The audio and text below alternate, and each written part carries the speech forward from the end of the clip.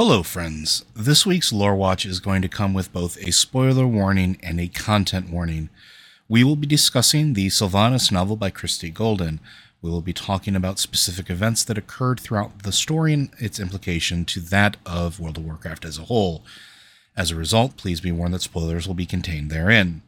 We'll be also talking about themes that seem to be present in those moments. This includes themes of self-harm, death, loss, as well as gaslighting and other adult themes. If you are sensitive to these, it may be best to skip this episode. Thank you.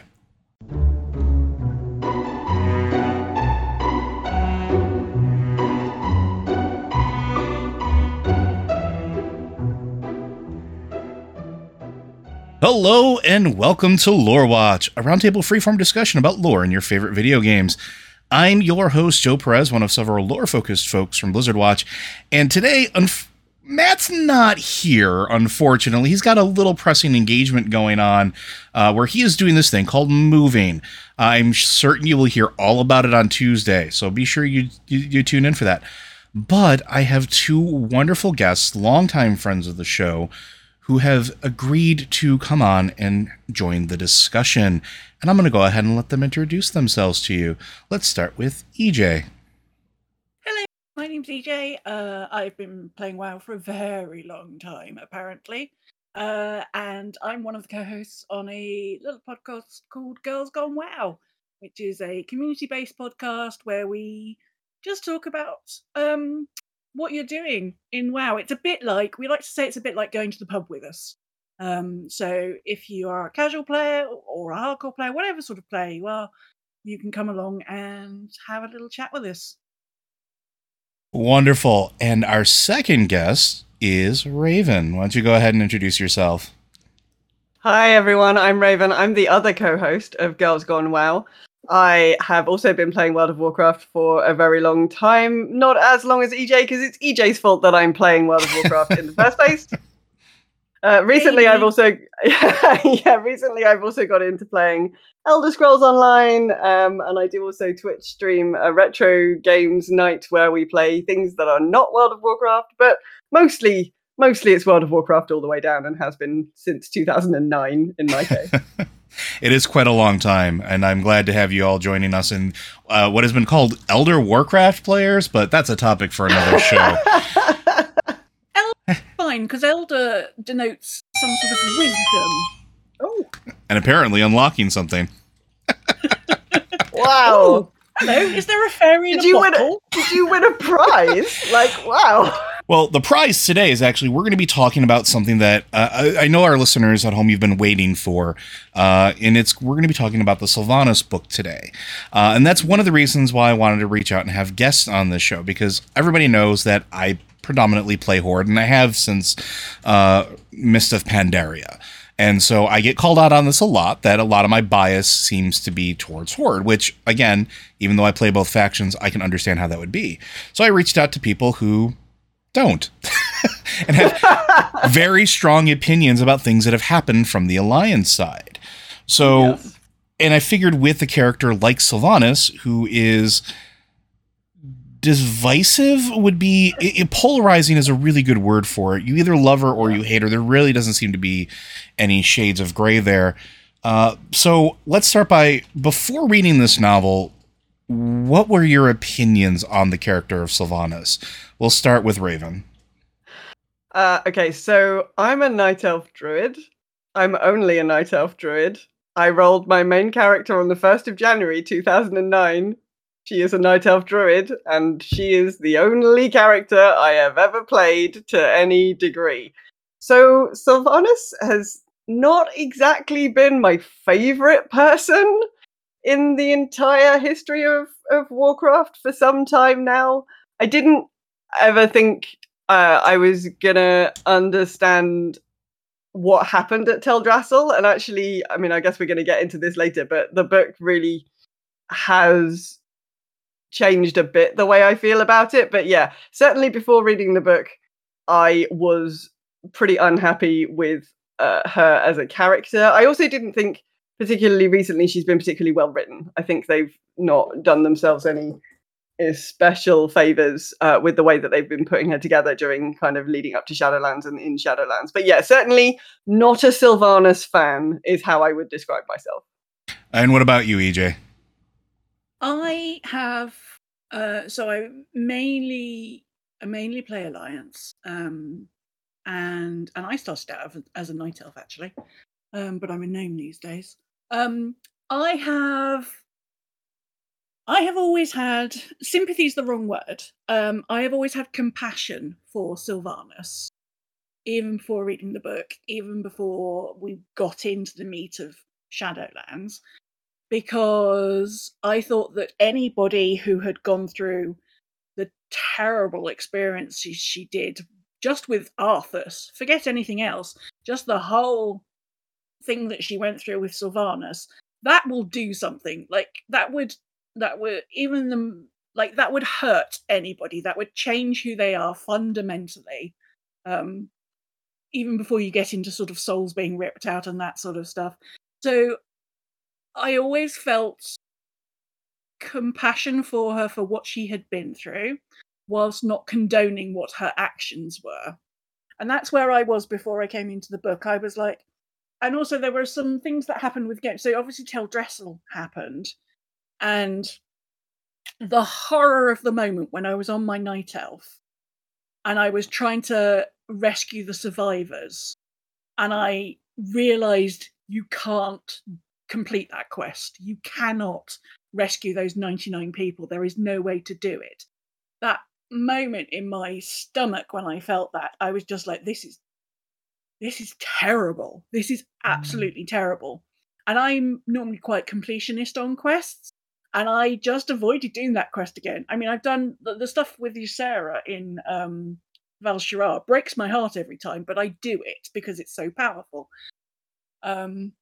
So that's where I was with Teldrassil, but all the way along I was like, I don't believe it. I don't believe the narrative that they're telling us, that just because there's this Night Elf going, but we've still got hope. I didn't believe that it was just a snap moment in Sylvanas' brain that was like, oh, well, because of you've pissed me off a bit, I'm going to burn a world tree. I didn't believe it. And I was like, there's more going on here. And I've always said that the worst thing that could ever have happened to Sylvanas is that she gets her humanity back. Because obviously Arthas ripped part of her out. And now whether that was that she was somehow made whole and alive again, or she got her soul back, I wasn't quite sure. But I always said that's the worst thing that could ever happen to her, because then she will become the Ranger General. Mm-hmm. And how is she going to ever live with herself?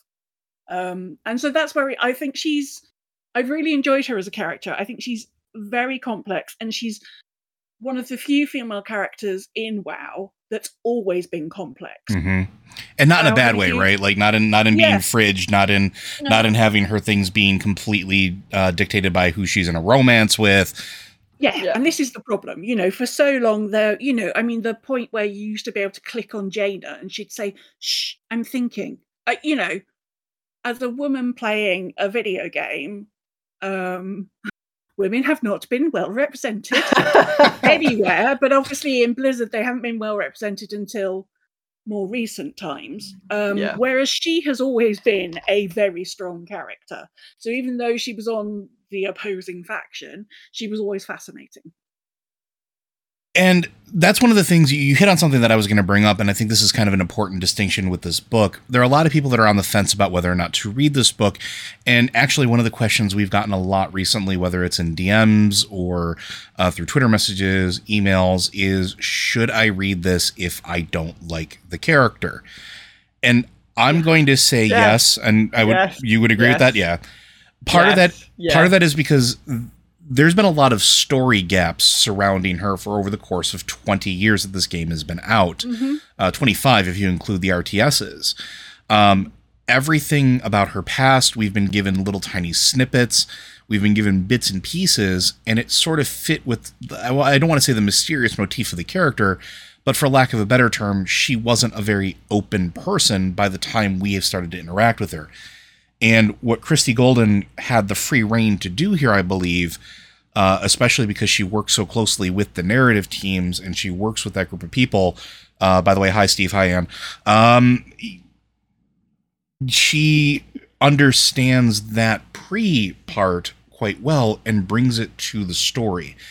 And one of the interesting things about this book, for those of you that are also on the fence about Warcraft books, is unlike other ones, this is all framed in terms of a conversation.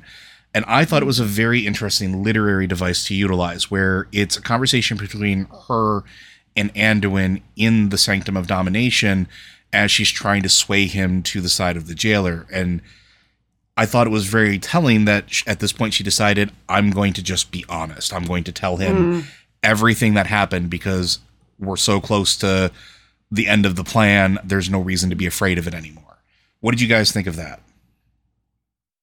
EJ? Yeah. Or Raven. Either one. No, I thought it was a really interesting framing device. And it's interesting because you can see the scene, right? Even because they did the cinematic where she goes and like you see him in his bubble and they have a conversation. So you've got a sort of visual reference for it as well if you played through the game.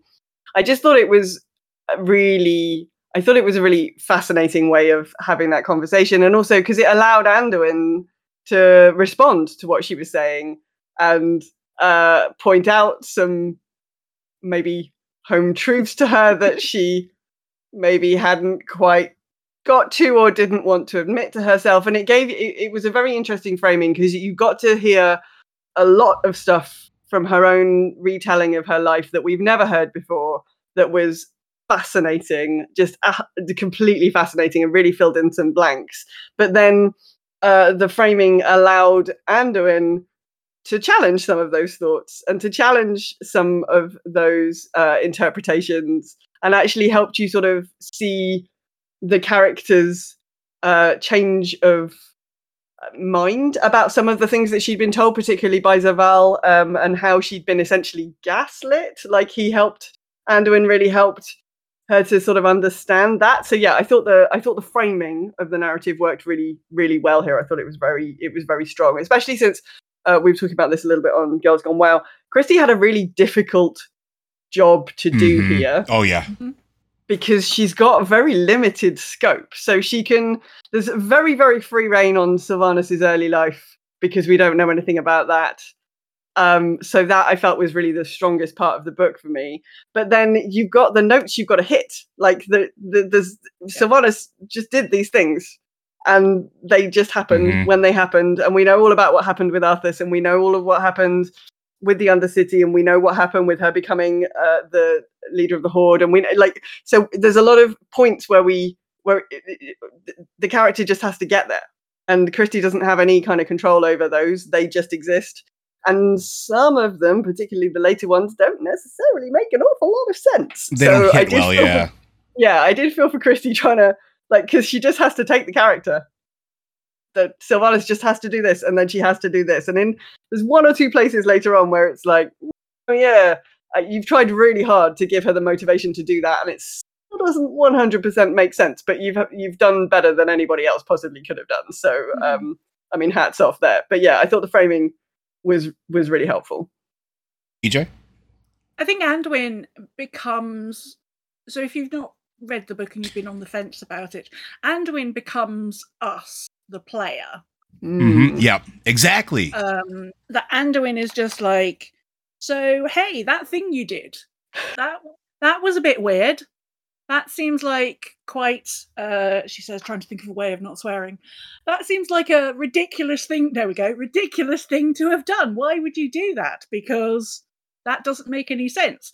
A lot of questions that we've all had along the way. And that's why Anduin works. And having a conversation with Anduin works so well. Because we've all had questions, and some people have had questions about her all the way along. Some people perhaps would just be like, Teldrassil, what was that about? And it's almost like an interview with Sylvanas. They could have called it an interview with Sylvanas. Yeah, they really could have. It's almost like, welcome to the show, Sylvanas. So, hey, what was your early life like? But done in a much more beautiful way. because she's trying to bare her soul. She feels like she's on the doorstep of a whole new world, but a whole new existence. I'm sorry, my but she is like, she still at that moment, she still believes everything because of the way that she's been manipulated. She was treated so badly by Arthur. She's been manipulated by the jailer. She just doesn't want anybody to have to deal with the pain and the suffering and the torture that she has. And she's become so tunneled into this. And she's like, I have to do, like, if I have to tell you my entire story to make you believe, then I will do it. There's a desperation about her. Yeah. And there's also slightly there's a gentleness about her in the way that she talks to Anduin, which seems really weird because she's never been a gentle character as far as we know. We're going to get into why that is in a minute, though. Yeah. Before we go any further, I want from at this point, if you've listened to the first 15 minutes of this podcast and you've been on the fence about reading the book, go ahead and read the book. Pause now and come back and listen to the rest of this later.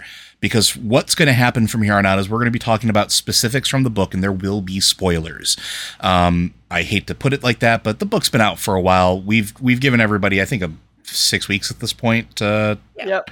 Even in the UK, we've had 6 weeks. Also, can I just say, if you don't like reading the book, the audiobook is masterful. Go to Audible and listen to Patty Matson reading the book to you. And that will improve your life immensely. So I am told. Like, everyone keeps I hate audiobooks. I only ever read proper books. Everyone says that this is the audiobook to read. A further endorsement, I've read the physical book twice and I've listened to the audio twice. But that said, now I think it's time that we can start getting into specifics. So now there's parallels here, like you were talking about, EJ, where she fills in a lot of like the early stuff that we didn't know about Sylvanas and her life with basically the High Elves at the time. They weren't Blood Elves yet. With her family, with the Farstriders. Yeah. And the things that we knew before this is very, very limited. We know that she was the youngest Ranger General ever to take the mantle. We knew that her parents were killed in some tragic accident, but we only know that because of Alleria and the fact that Alleria had turned down being the Ranger General, leaving it to Sylvanas to fulfill that role, and that in doing so, Alleria came to hate the orcs, but we never really put 2 and 2 together. Why? Aside from, the Horde caused a lot of devastation. Yeah. And we also knew that they had a brother that died, and they did talk about that, and actually his grave has been in the game for a very long time. Oh, okay. So where did he come up previously? Because we, like many other people who had read this book, had forgotten that there was ever any reference to Lirath in the game. So when you start interacting with all of the sisters, when you talk with Alleria and Valeria, when you start, or Verisa and Alleria, when you start talking to them, there are quests that start making reference to it as early as Burning Crusade. Oh, okay. So I mostly eradicated the Burning Crusade from my brain. Which is fair. So yeah, that's probably why. But the interesting thing here, and I think this is where some of the parallels that you were talking about earlier and why that gentleness comes in, is you understand that her mother was a very strong-willed person. Her father was the diplomat. Her mother was all about sacrifice and duty. Her mother then bred all 3 of the daughters into that same motif. It was duty and honor, and that's above everything else. And they were always, all of them, at each other's throats, at least on the mother and daughter side, with the father trying to play diplomat between them, until Lirith was born. And Lirith, actually, him being born, stopped a huge family fight. And you realize how much he was the softness at the core of the hard edges of the family. He was the voice of beauty. He was the realization of everything that the Farstriders and the Ranger General were sworn to protect. And that's, I think, an important framing. What do you think about that? Yes. I mean, yes, because of their duty and their sacrifice, somebody like Lirith could be themselves and could be the gentler person, didn't have to be involved in warfare and violence and diplomacy. They could just exist freely and not have to worry about those things. And I suppose that sort of innocence is the thing that Sylvanas is trying to fight for all the way through. All of this is to get back to that point where it's all okay. The struggle is gone. There's no loss. There's no suffering. You can just exist and it's okay. And Lirith was all of those things. All of those things. She, the moments when, she first gets to see him and she pledges to look after him and she pledges to look after I forgot what she calls him. Little Lion. Little Lion is Anduin, isn't it? Little Lion is Anduin, Little Lord's son. Little Lord's son, sorry, yeah. Yep. Yes, her little Lord's son. And then just reading about sort of how she looked after him and how she wanted to protect him from anything, the point where she didn't want him even to learn how to pick up a weapon or to protect himself because she wanted to shield him from all of that. And then she goes on to want to shield the rest of the universe from, she takes her the responsibility she had as the Ranger General, and she now takes that and she now must protect everybody because of her grief of losing both her parents, and that sort of comes in the book out of nowhere. You're just like, oh, they've gone off to do a thing. Oh, they're dead. It's a bit of a sort of like, hold on, I was just reading about them. How did that happen? And I want to get to that because I think that's also another important keystone of Sylvanas as a character. But I want to hear Raven's take on the first part with Lirith. Yeah, I mean, I don't think I can add much more to what EJ has said, really. I mean, he was just everything in the world that she wanted to look after. He was the most precious thing, and she wanted him to be able to, do his music and have a beautiful life in the court with the royal, in the royal palace, doing all these amazing things. And of course, his desire to help later on proved stronger than her desire to protect him, which was deeply, deeply tragic. But yeah, I don't think there's much I can add to that, to be fair. So what EJ was alluding to, and I think is another important cornerstone, is when the parents' death coming out of nowhere, it is and it didn't, right? Like, we all kind of knew that it was coming at some point if we knew the background, right?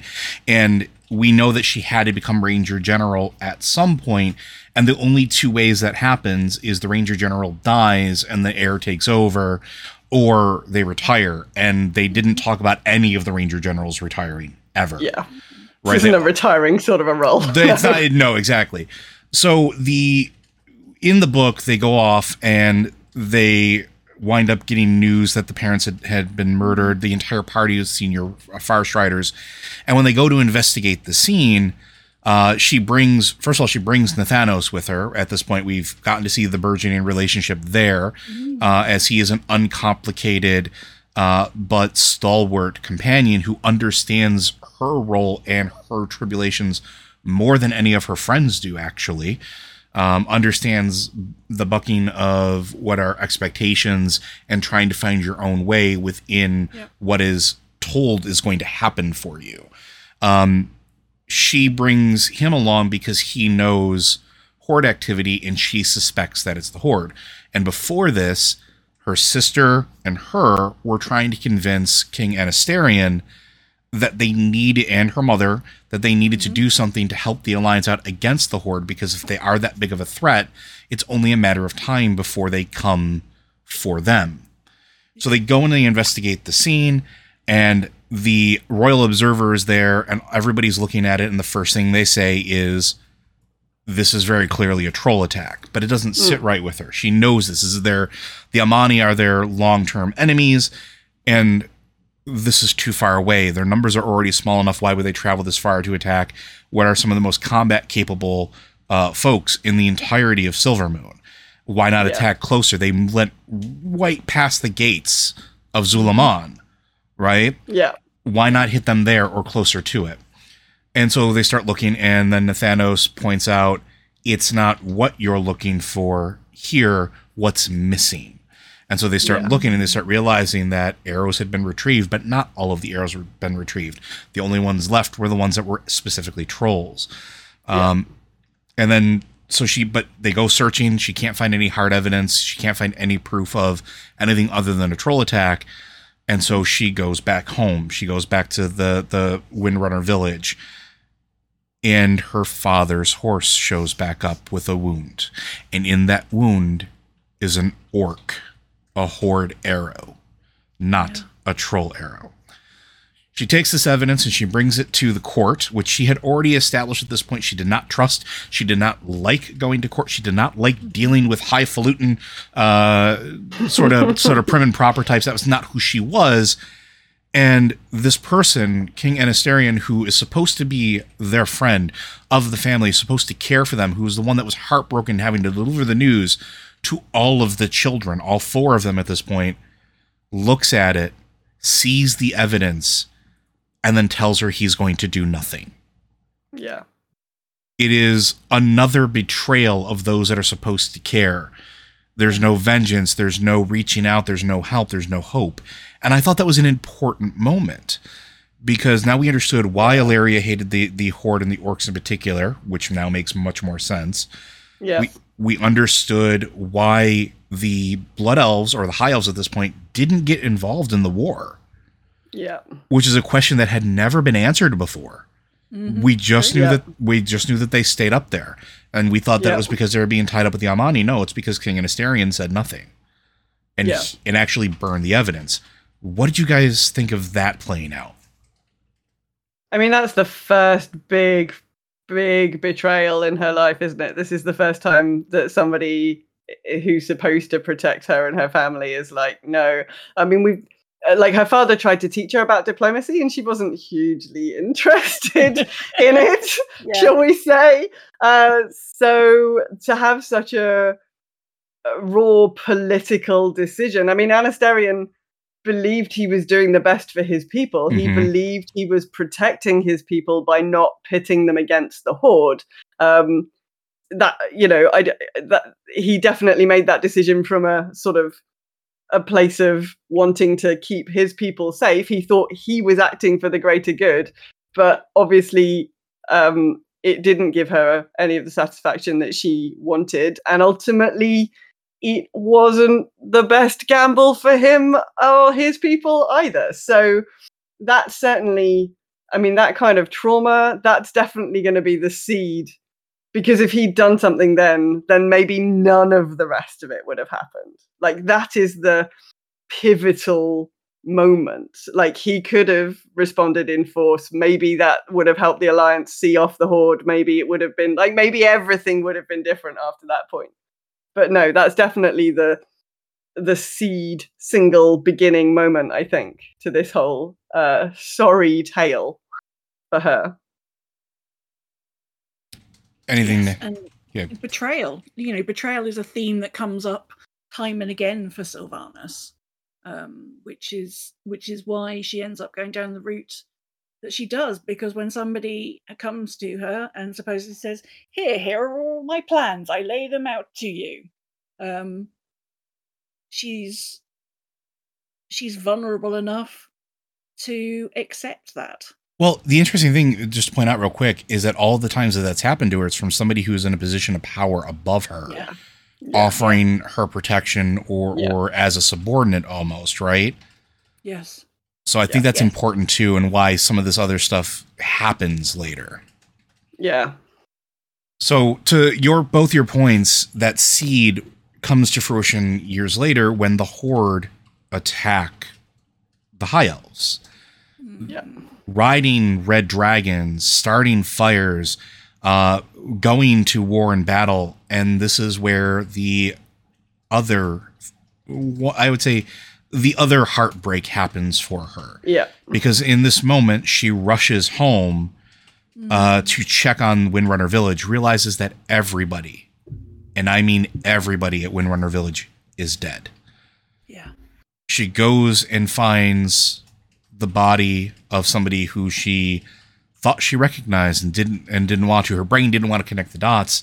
And as she goes to the body, it's Lirith who, in armor hastily donned, in a sword in uncalloused hands, lays there in his own blood. And she is heartbroken. A vow she made on the day he was born is broken, and it shatters her. And then the pieces don't even have a chance to hit the ground before they break again because of her mind and how it works. She starts putting the pieces together of how did it get to this? He should be in Silvermoon. He should have been safe. He should have been behind the wall with the Spellbreakers. Wait a minute. Didn't Verisa say that we should do this? Oh no, my sister, who also swore to protect him, who is in the Farstriders, who is my subordinate in the hierarchy, who understands me more than anybody else in my family did, agreed to train him in secret while she was still doing her Farstrider training. And as a result, because of that decision, Lirith died. He died trying to defend the people of the Windrunner village and his friends and family. He still died. And that those pieces shattered and broke Sylvanas' relationship with Verisa. Illyria had abandoned them. Illyria had gone off through the dark portal or done all this stuff. She was just not there. And now Verisa wasn't there either because she couldn't be. She had betrayed Sylvanas. And her entire family is broken. Mm-hmm. Yeah. The stability, everything that has kept Sylvanas safe and protected and stable, everything has been broken. And there's nothing that she could have done at that moment, but because of who she is, she has that guilt that she should have been able to. She thought she'd done everything. She thought she'd done everything to protect him. She thought she was, she'd taken on the Ranger General role. She thought she was there. She was out doing what she could to protect people, and none of it was good enough.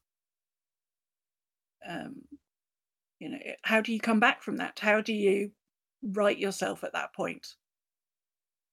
And then we move from that to ultimately what we do know in game, which is the Death Knight Arthas, who had destroyed the kingdom of Lordaeron, had murdered so many, and raised an army of undead, had come marching to the gates of Silvermoon, looking to corrupt or subdue or subjugate the power of the Sunwell. And in doing so, Sylvanas and her Farstriders go out to meet them, as is their duty. The battle lines of Silvermoon, the first defense, and they would have won if it wasn't for ultimately a betrayal. That betrayal led to not only her death, but the death of so many, sparing her two closest friends in the Farstriders as they were able to escape, although not without serious injury to spirit and body, as this is where Lothamar loses his eye, is in this moment, and Haldoran loses his sense of self, right?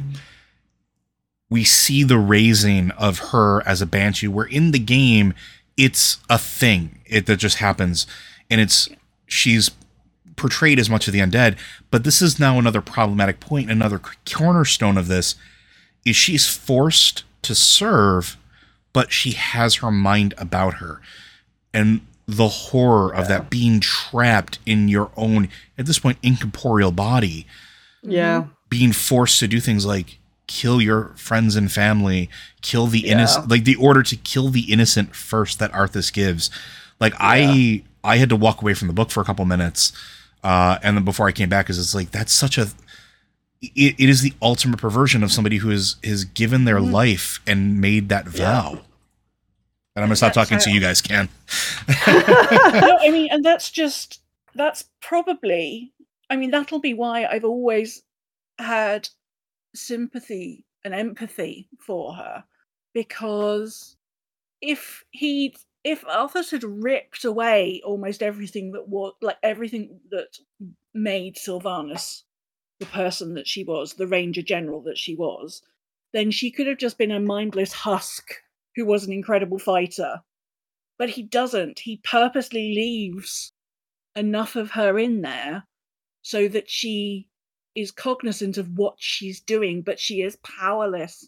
I mean, the torture, the mind Yeah. games, the torture. How can you expect anybody to be able to deal with that and come out the other side and go, it's fine, it's okay? Like nobody, nobody can.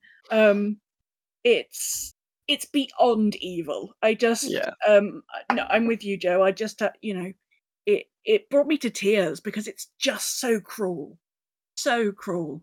Everything that she's just gone through, and now this happens to her, and there is nothing she can do. Yeah, I mean, it definitely underlines the pure evil of Arthas at that time, and his mindset. And yeah, he's just looking for ways to torture her specifically, as well as murder all of these other people, and achieves it very well. I thought this section of the book was definitely the most powerful, I think. Mhm. So everything, this whole section about sort of the death of Lirath and then coming up through this, through the making of the Banshee, I definitely think was the bit that that I thought was the best, I guess, the most powerful, the strongest bit of the whole narrative as Christie has woven it. But very, yeah, amazing stuff. Definitely lots of emotions for everyone here, and you can definitely see you can definitely see the root of Sylvanas as the sort of slightly desperate person who can be won over by the jailer. You can see those roots here for sure. Absolutely. And the emotional hits don't stop there either, right? Like from here, we see the clawing back, trying to obtain her freedom, and then the struggle once she does so to get her body back, which had been being kept specifically as another torture device for her, to her gaining freedom, to her breaking away from the Lich King, to her developing a plan and the Forsaken truly becoming born as she tries to fight back against it. Not just... You also see in this section, the real, like, strategic thought of the Ranger General. Like, a lot of these plans, a lot of the things that she has to do, this is all long game stuff. This is years at this point. And you can see the, like, tireless work towards a very far off goal that you need to just keep going, but think very strategically and very kind of big picture, and not get put off by things that you have to do in the meantime that don't move you immediately towards your goal. It's just kind of, you definitely see the strategic Ranger General Sylvanas in this sort of section of the narrative. Like, you definitely see how she is different from other characters that have been subjected to that kind of torture, and you definitely see her strength because she can do that. She can still think about, okay, so what is the long-term goal here? Well, I need to leave. I need to get my body back. I need to, like, raise the Forsaken or pull the Forsaken together around me. And she's still able to think about long-term strategic goals, work towards them, in a way that, most people would have, even most fictional characters, would just have shattered into 1,000 pieces and never have pulled themselves back together. And then we get to see even further emotional despair from that too, right? Because after getting everything together, after taking the Undercity back, there are missing pieces. There's nobody to ally with at this point. But they're former members of the Alliance. They're on the correct continent for this, having heard that the Horde had retreated to Kalimdor. And so she sends emissaries. One who was very excited for the potential to see his child again. Only to be greeted at the gates of Stormwind by death, by not even being able to be heard out, by being seen as those monsters. She then goes and tries to reach out to Lothamar and Hallandris, basically trying to recapture her friends. Like, these are the people who knew me best in life. But she overhears them and hears what they think specifically of her. That monster that decimated our city, that was not her. Our friend died a glorious death protecting those she loved. That can't be her. They're only monsters. And it breaks her heart even further, even though she wouldn't admit it. These are two more extremely powerful things that occurred in a very short period of time in the telling of the story, even though they were years apart. Yeah. And there's hints about one of the things that the book does really well is shatters that idea that Sylvanas, once she becomes the Dark Lady, is unfeeling, Mm-hmm. unloving. There are little nods to it all the way through in the game. Not just thinking about Nathanos, because I think quite early on you can tell that something going on with those two, isn't there? In game, you're like, when you've been at a party and you see your friends and you're like, there's a thing happening. Yeah, It's a before bit they like declared that. it. Yep. Yeah, it's a bit like that in the game. You're like, is that, are they? But certainly with her former friends talking and saying, that's an unfeeling being. There's no love, there's no sympathy, there's no shred of the person we knew there anymore. Well, there clearly was. There clearly was. Not everything had been taken away. Which, again, like I said, given everything she's been through, is incredible. You can go through all that and still there is that little bit of compassion, and the compassion she shows towards the Forsaken at that point, and her whole motivation is based on compassion. That's the big thing about Sylvanas. Mm-hmm. She doesn't want anybody to go through the hardship she has been through, and so that the underlying point of that means that there's some compassion there.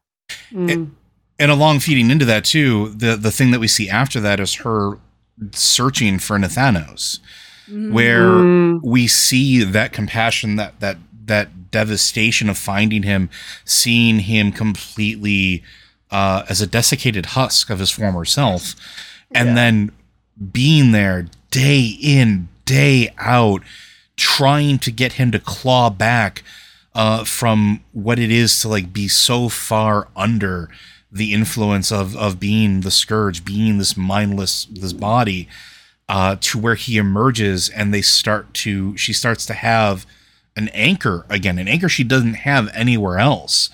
And you realize the depth of her compassion, because if it was purely a strategical standpoint, she didn't need him. She wanted him. She could have found another champion. She could have found a servant as good as him. It wasn't about that, though. And I think that's really telling.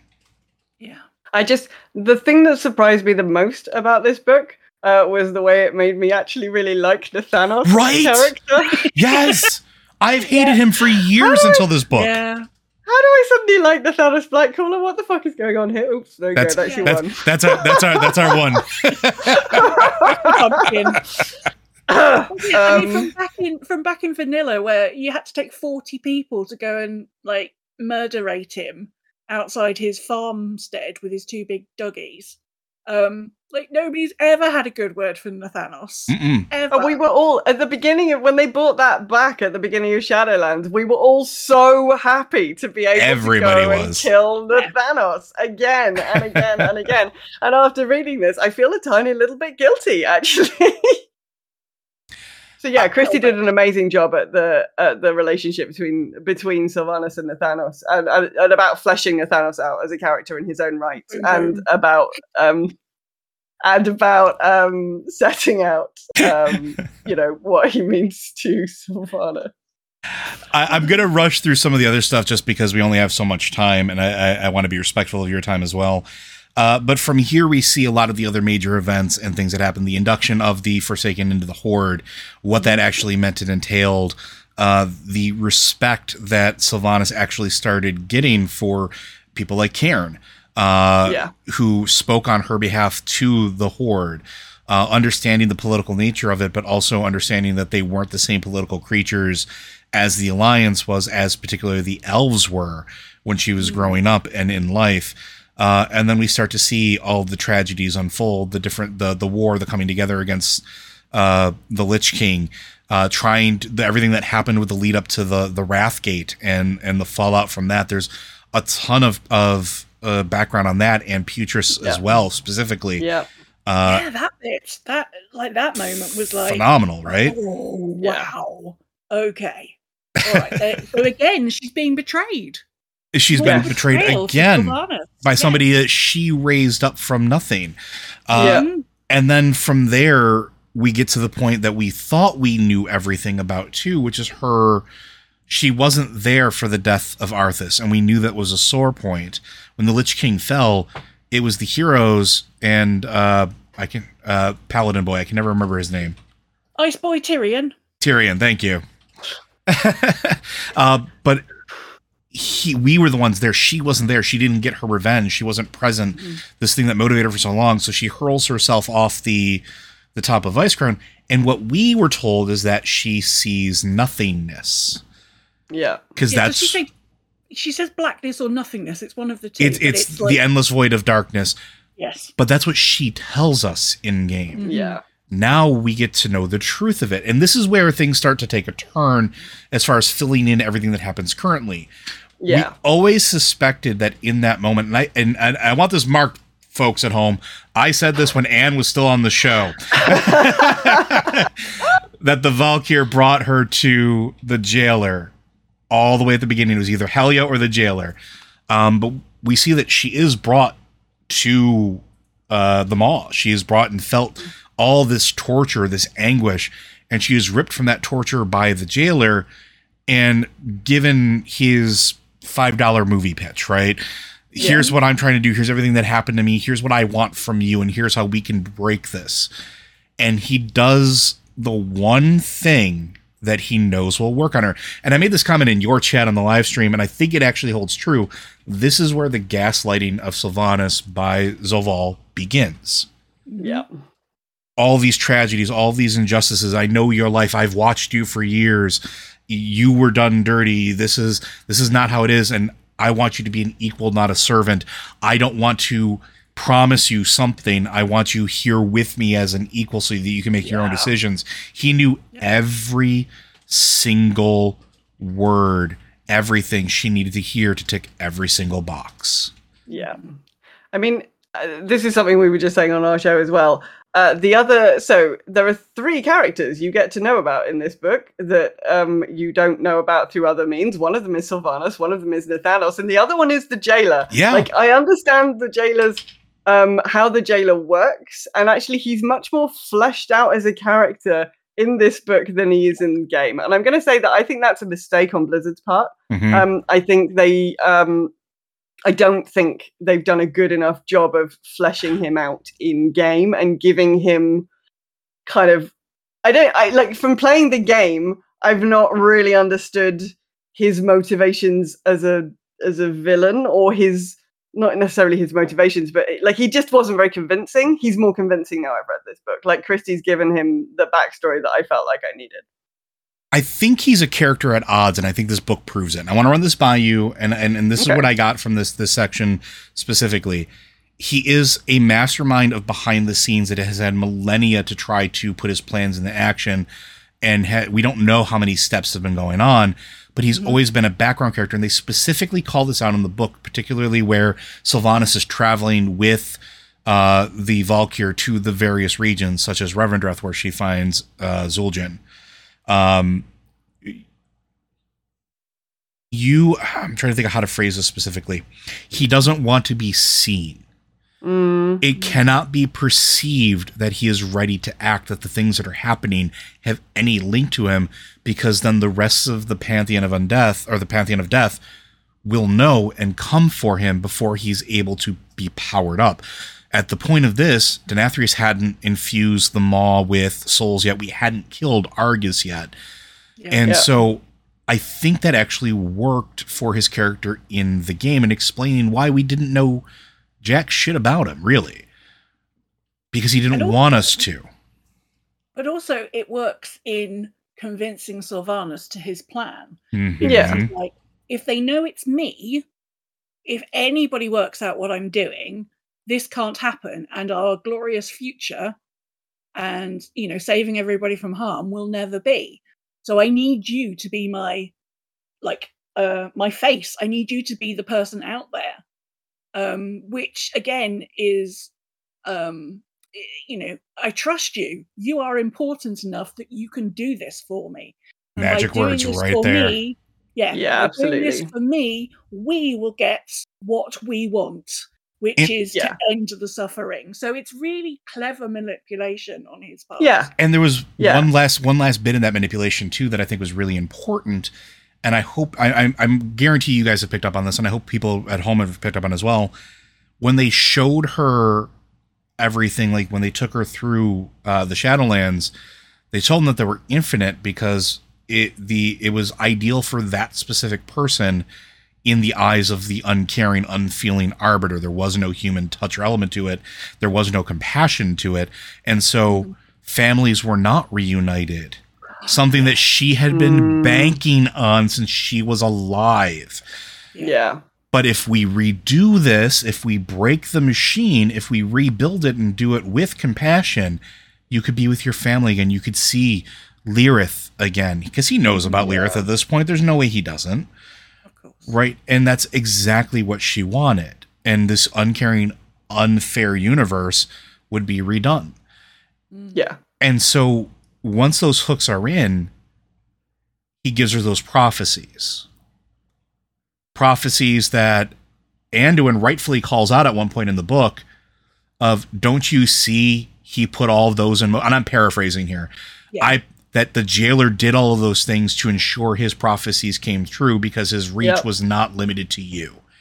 Yeah. And that's when the doubt starts creeping in. That's where the shell that she had built around herself, the armor starts to crack and break. And that's why this conversation with her and Anduin has been so important. Yeah, this is why it's so important. Yeah.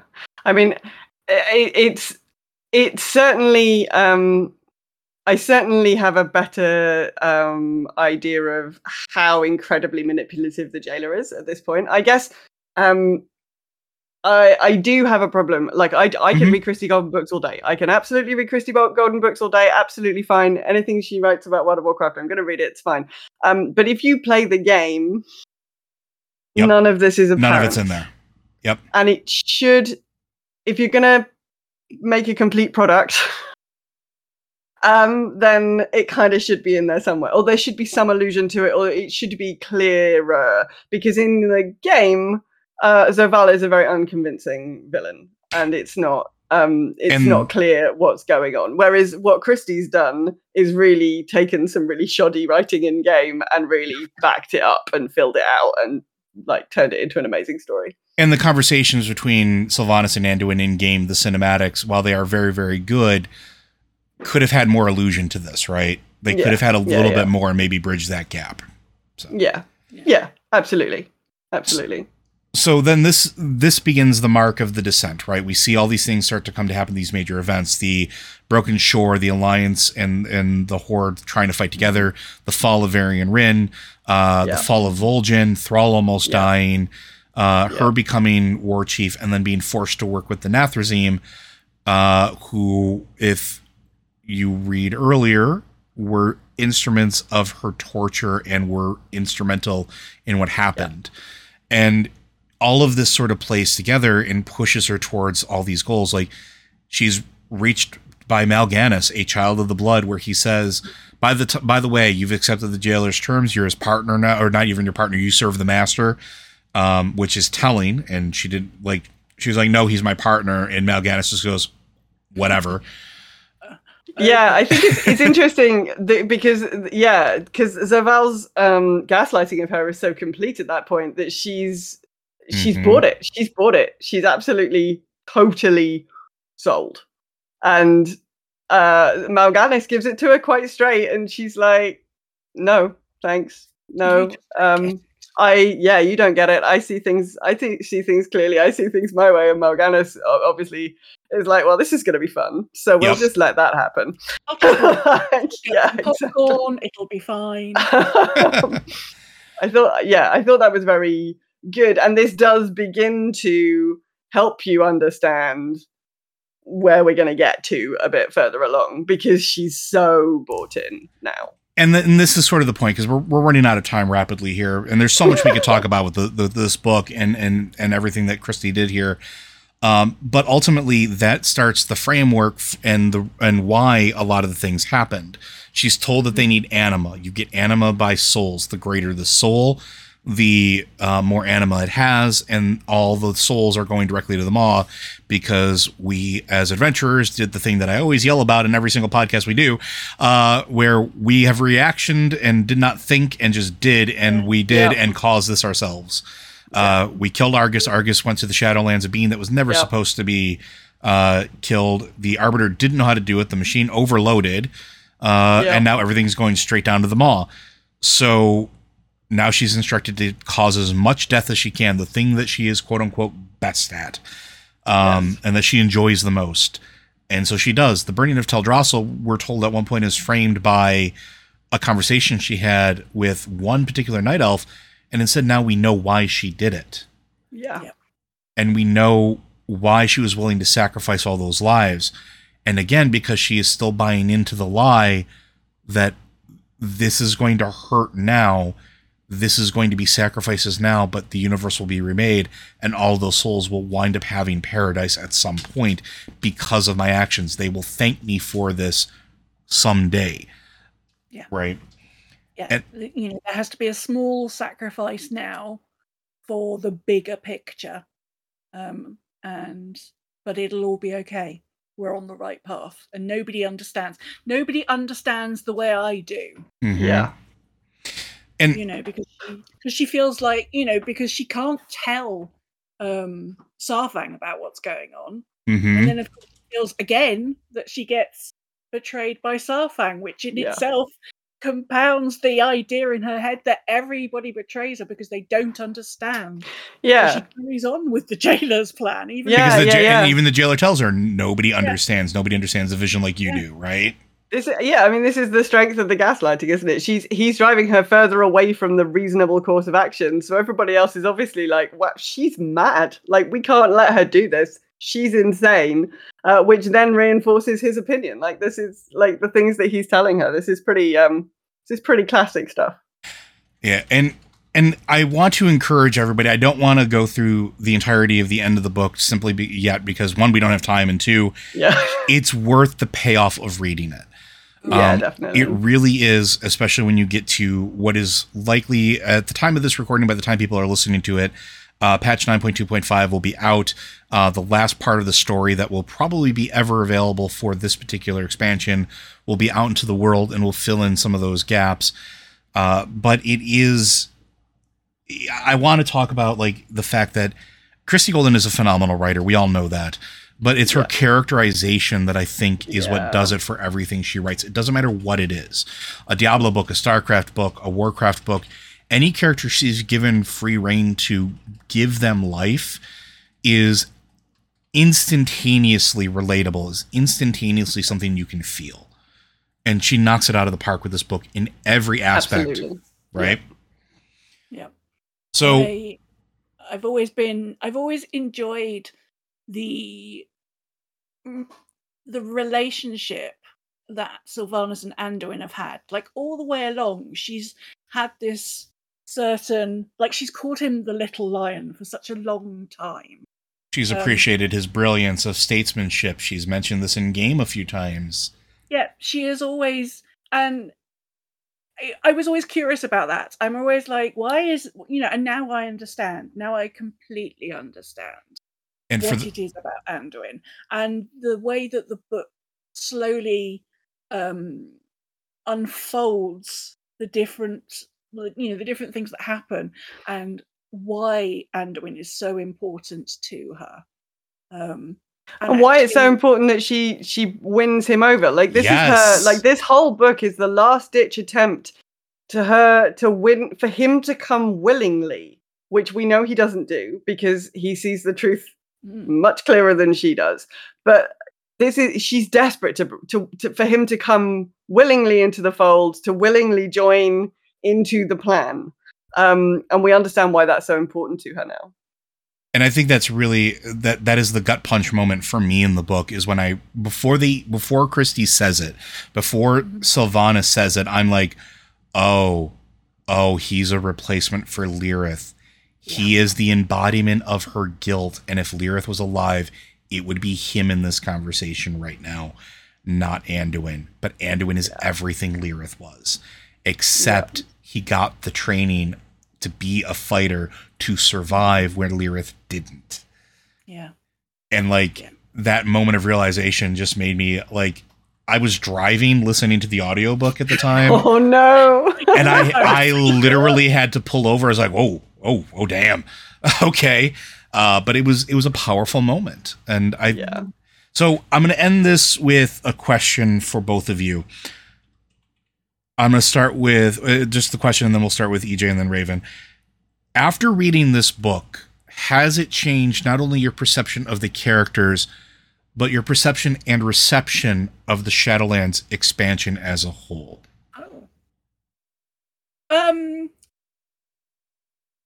I think it's just confirmed what I've always said about Sylvanas. As I said at the top, I've always thought that there was more. I never saw her as just this violent banshee. I always thought that there was a lot more going on, and it has filled out what I imagined that could be. So it's, if anything, it's just sort of confirmed and reconfirmed what I thought. It has certainly made the Shadowlands. It makes me wish for the Shadowlands expansion we should have had. And I think there's lots of different reasons why we didn't get the expansion it should have been. I think everybody who's managed to keep going over the last couple of years has done an incredible job, no matter where they work or what they do. You know, the last couple of years have been terrible. Yes. But it makes me sad in my gamer heart for the expansion we could have had, because the storytelling they do tell in Shadowlands is very good. I enjoy the story that they tell. I've enjoyed the cinematics. I've enjoyed the questing. But it leaves that sort of tiny, sad moment that actually Shadowlands could have been so much more than it ended up as. Raven? Yeah, I think I'd agree with that. I certainly have a much clearer understanding of Sylvanas' motivations and where she's come from and how she ended up doing the things that she did. Do I forgive her for burning Teldrassil? No. No. Do I think that was a good piece of storytelling in game at the time? No.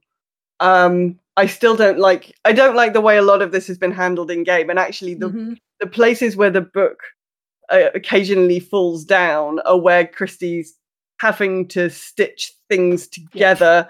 I think I said this earlier, but she's having to stitch things together that don't actually quite work. And so I think there have been problems with Sylvanas' story over the past few expansions, and I think Christie has done the best possible job in fixing that and giving her motivations that work and taking her and showing us why she's done all these things. But some of them still don't quite land. And yeah, I think I agree with what EJ just said about Shadowlands. This, it hasn't landed. And it probably could have landed if they'd started in a slightly different place. I mean, even just the lack of being able to understand where Zerval is coming from in game, like having him just pop up from nowhere and then be like, oh yeah, but this goes back to Icecrown. Like, I'm sorry, what? That's not good gameplay. And even then, technically, it goes back further. It goes back to the War of the Ancient. It goes back to the first time the Legion tried to set foot here. Yeah, absolutely. And I don't think that's appropriate storytelling, and I don't think it worked well. So yeah, I'm sad for the expansion that we could have had if this had all sort of been a bit more apparent from the get-go. But I appreciate that we have this novel so that actually we do understand what happened, and that Christie has been able to flesh it out in such an engaging and wonderful piece of storytelling. And I have one more question for both of you that I think is really important here, because you have a perspective that I cannot give. As women who have been playing this game for a long period of time and had to suffer through, we'll call them the dark ages of treatment of women in the game and stories in general, how do you feel moving forward after not just this book, but knowing that Christie is involved in storytelling and the people that are now going to be working on the story going forward? do you feel like you are going to start getting proper representation and proper treatment of characters that you could identify with moving forward? I mean, we're really hopeful, right? We're really hopeful. And we've been saying this on GGW for a long time now. Mm-hmm. We're very hopeful about all of the changes, about some of the changes that Blizzard have made recently. Some of the changes. Some of the changes. We are concerned about the way they keep shooting themselves in the feet, just over like diversity issues and equality issues. And I mean, you know, appointing a female co-lead and then paying her less than her male counterpart, like that was right at the beginning of the thing. I mean, that sort of slightly carry-on approach to doing inclusion and diversity seems to have carried on throughout this whole piece. And so that's really concerning. Obviously, Activision have had a lot of a role in some of the things that have happened as well. But in terms of what's coming out of the WoW team, in terms of the things we saw in the approach to the Dragonflight announcement, having a wonderful video for that announcement that had so many different faces in it and different skin colors and different orientations, and there was just so much diversity there. That looked really good. Mm-hmm. That needs to seep upwards, Mm-hmm. right? Yes. We need to be getting people of color and non-cisgendered people and queer people and like other diverse people in leadership positions, because the leadership is still very white men. So I think as long as that journey continues, we are hopeful. I'm more hopeful now than I was July last year when all of the stuff happened. Yeah. So I'm hopeful, but Blizzard and indeed the gaming industry as a whole has a long way to go.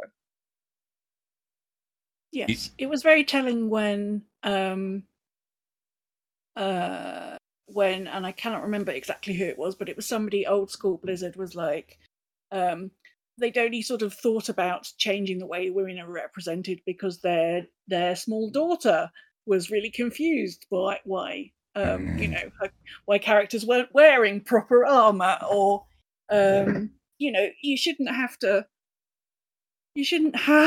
wait until something like that happens to have adequate representation of different types of characters in your game.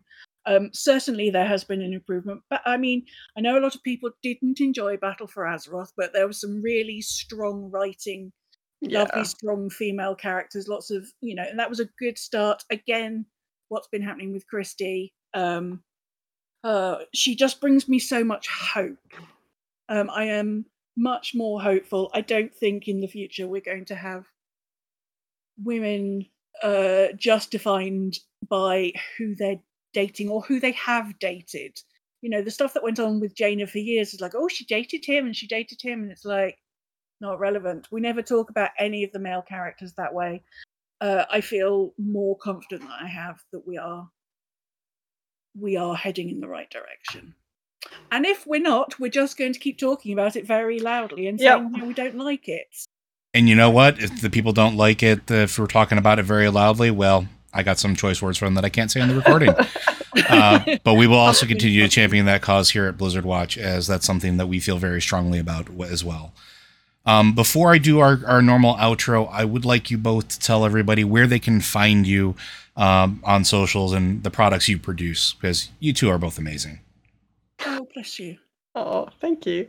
You you can find... Okay, I'll go. You have to specify someone, Joe. Come on, you know how podcasts work, or else everybody talks at the same time. You can find Girls Gone WoW on the Warcraft Radio Network. You can find us on Twitter at GGW Show. You can find me personally at Silky Raven. If you want to join in the wonderful GGW community, you can find us on Discord at girlsgonewow.net/Discord.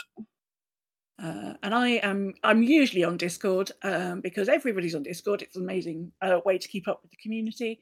I'm also on Twitter. I'm totally_EJ on Twitter. I tweet about gaming and sometimes I get a bit ranty. So and cats, gaming and rantiness is basically what you'll find. I think our listeners are used to that combination.